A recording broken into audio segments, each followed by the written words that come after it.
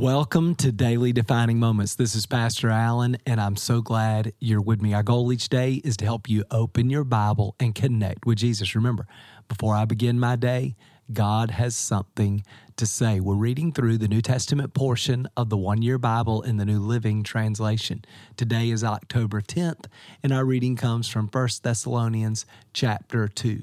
Beginning in verse 12, Paul gives this simple challenge to the church. He says, we pleaded with you, we encouraged you, we urged you to live your lives in a way that God would consider worthy, for he called you to share in his kingdom and in his glory. So here's a good question. What does it mean to live in a way that is worthy of his kingdom, worthy of all that he has done? Well, let me illustrate it this way.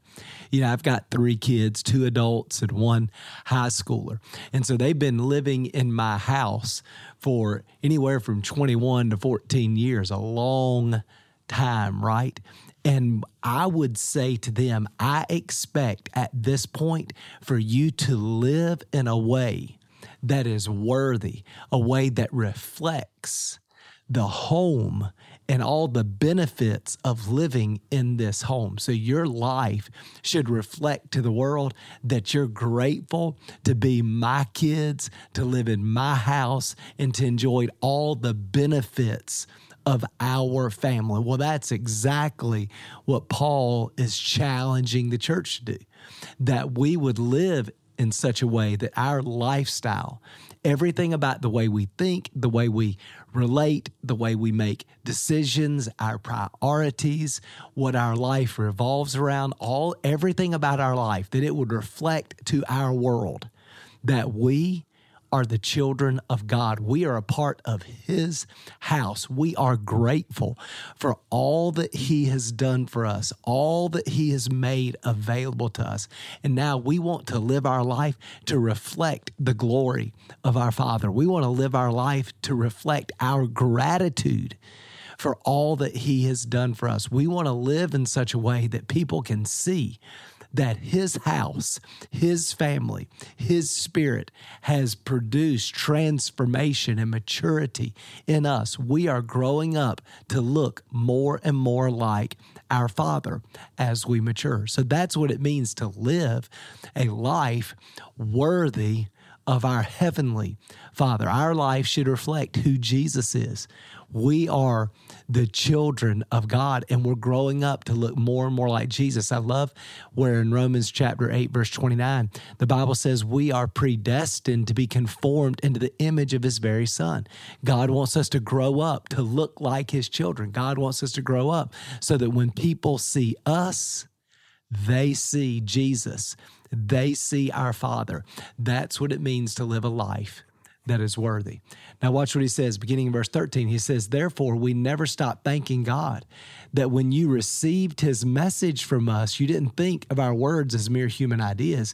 You accepted what we said as the very word of God, which of course it is. And this word continues to work in you who believe. Now, that might not mean much to you, but as a pastor who works real hard to preach a great message or to put together these podcasts every day, man, I understand exactly what Paul is saying there. Here's what he's saying. I'm pouring out my heart. I'm trying to help you to understand the Word of God. I'm trying to help you to understand how to walk with God. And I'm so encouraged because when I did that, you opened your heart and you received my message. You received my word. You received my instruction. And now I see it changing your life. And I'm so grateful. I'm praying for you.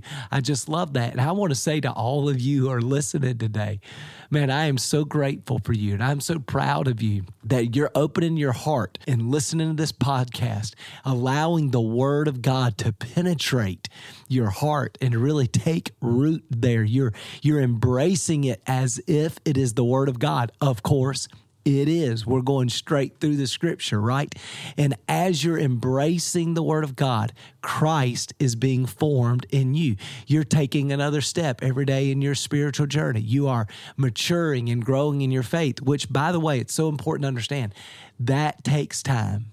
Any relationship, even if you do all the right things, It takes time for that relationship to mature. You know, this year, Tina and I will celebrate 26 years. And over the last 26 years, I've been working hard, doing all that I know to try to be a great husband and to do what I can to love and to serve my wife, although imperfectly, but I'm trying to grow. And, you know, I've been working at it for a lot of years and reading and learning and surrounding myself with people that are further along in the journey so that I can learn from them. However, even if I do all of that stuff perfectly, at the end of the day, it takes years for a marriage to mature, right? It just takes time. And that's true in your relationship with Jesus. So don't be discouraged. I'm so proud of you that every day you're opening your heart, you're receiving the word, you're meditating on this word, you're praying into what we're talking about. And over time, God is leading you into a deeper, stronger relationship, a relationship really driven by love and gratitude and presence. And I'm just so proud of you and your open heart to the gospel and my message. Verse 14, he says, "Then, dear brothers and sisters, you suffered persecution from your own countrymen. And in this way, you imitated the believers in God's churches in Judea, who because of their belief in Christ Jesus, they suffer from their own people, the Jews." He goes on to say, "For some Jews, they killed the prophets and they even killed the Lord Jesus. And now they are persecuting us." It reminds me of what Jesus said in John chapter 15. Before leaving, he just told everybody, the world hated me and they're going to hate you. And he says, if you were of the world, they would love and accept you. But because you're not of the world, because you're my children, because you're living for my kingdom, because you're citizens of heaven, not citizens of this world, the world is going to hate you just like they hate me. The world put Jesus on the cross, and sometimes they put us on the cross. And Paul is just encouraging them to say, hey, this is normal. This was true for Jesus. It was true for the apostles. And sometimes it's true for us. Sometimes we suffer for our faith. And here's why that's so important, because in American culture in particular, it's so easy for us when we suffer to assume we must be doing something spiritually wrong, or we've fallen out of favor with God, or maybe God is punishing us. When the truth is, often if we walk with God, it may lead us into some type of suffering. Now, even in the face of our suffering, there's a blessing of being close to Jesus, feeling his presence, his life growing and working in me. So I can be blessed while I suffer. But often as I follow Jesus, I'm following him into suffering. I'll be going to Thailand to work with a group of international pastors soon. And these guys are from countries around the world that are being persecuted for their faith, where it's illegal to preach Jesus. So they're doing what's right. They're preaching Jesus. They're building the church.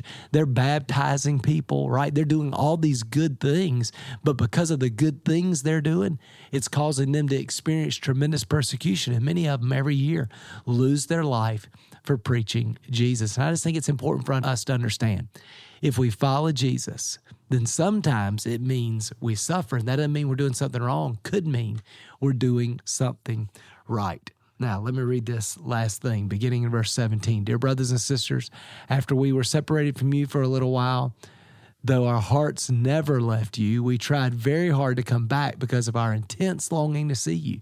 We wanted very much to come to you. And I, Paul, tried again and again, but Satan prevented us. After all, what gives us hope and joy? What will be our proud reward and crown as we stand before the Lord Jesus when he returns? It is you. Yes, you are our pride and joy." I just love what Paul says here. He's saying, man, you believers, because you opened your heart, you've received Jesus, you've received this message, you're growing in your faith, you're living it out, even though you're suffering for doing it. He says, you guys are my pride and joy. You guys are my trophy. And when I think about church, one of the things that I love about a Sunday morning is standing in the foyer and watching people come in and out of church and knowing their story, knowing where they've come from, knowing what God's doing in their life, seeing the transformation. You are my pride and joy. You are the trophy of grace. You are the evidence of the reality and the power of the gospel. And I am so proud of all of you. Hey, let me pray for you. Father, thank you so much for this encouraging word. And God, I pray for all of us that we would live in a way that is worthy of the gospel. We are your children. We're a part of your kingdom, your family. God, we want our lives to reflect that in our world. So fill us with gratitude. Fill us with joy. Fill us with love. God, give us faith and courage to persevere in the midst of our struggle. God, I thank you for this encouragement to know that sometimes even when we're following you and doing all the right things, God, we struggle and life is hard and sometimes we're even persecuted. And I pray that in the face of all that, we'd be faithful to you. We'd live for your kingdom, not our comfort. And God, I'm just so grateful for everybody that's listening today. They connect every day, just opening their heart to the word. God, I pray that this word would find good soil, that it would produce a great harvest of righteousness in their life, that they would continue to grow and mature and to walk with you. And God, that they would be patient with themselves, that they would enjoy the journey, that they would enjoy you. They wouldn't be so determined to get to the end, but God, that they would enjoy you along the way and allow that relationship to grow and mature in its time and at your pace. And God, I'm so grateful for all that you're producing in them. Lord, thank you for promising to finish this work. In Jesus' name, we pray.